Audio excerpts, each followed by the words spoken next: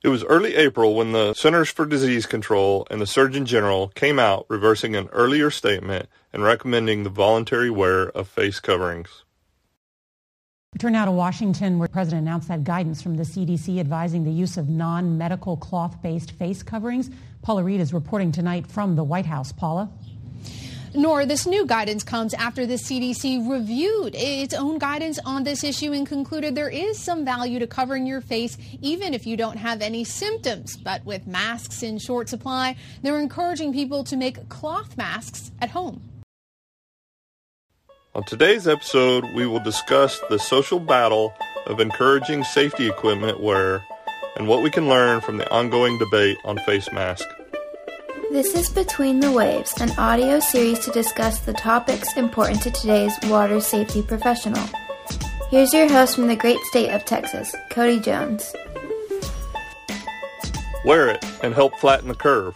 These words are just as important for life jacket or kill switch wear to reduce boating and open water fatalities as they are for the CDC's recommendation on face mask wear for reducing COVID-19 cases. And yet there are some very strong opinions throughout the U.S. on whether or not they will conform.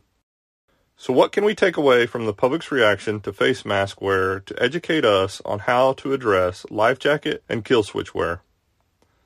It was a late April Monday afternoon in New York City, the epicenter of the COVID-19 cases in the U.S., and many on the streets and the few stores that were still open had a mask on, or at least readily available. However, compliance was not universal. This was according to a reporter with a national news organization. As the global scales tilted in favor of wearing some form of face covering, the practice seemed ubiquitous in much of Asia and Eastern Europe. However, in the U.S., it seems much less readily adhered to.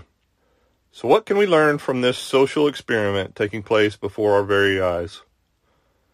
First is that as much as you try to get the message out that a given piece of safety equipment can save yours or another's life, there is a clear portion of the population that will not conform despite all attempts, regulations, and the like.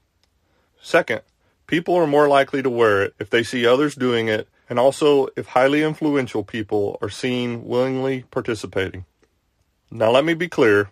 I'm not recommending we abandon years of work in encouraging people to wear it when it comes to life jackets or kill switches, but I am saying we need to recognize the likelihood that our best efforts will only ever reach a small segment of the boating population, and therefore we must consider alternative approaches such as regulations, even knowing that we still won't get 100% compliance.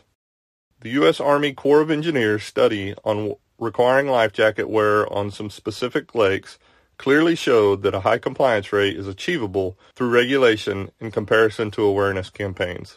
Research is ongoing, and future studies will no doubt add nuances to the overall picture. The face mask may be a product of recent history, but as the pandemic continues to evolve, along with evidence and research, it will be interesting to observe how behaviors may change. The revelations we learn during this time should provide meaningful input on how we should work to educate, influence, and change the culture of life jacket and engine cutoff switch wear. It was best said recently by the boating law administrator in the great state of Alaska, Joe McCullough, that just like face masks, the likely reality is that the chances of exposure to COVID-19 are small, but are you willing to take that risk? The same is true for life jackets. The chances of drowning may seem small in comparison to the number of people hitting our state waters, but are you willing to take the risk for that one chance that you could lose your life? Thanks for listening, and hope to catch you the next time. Stay safe.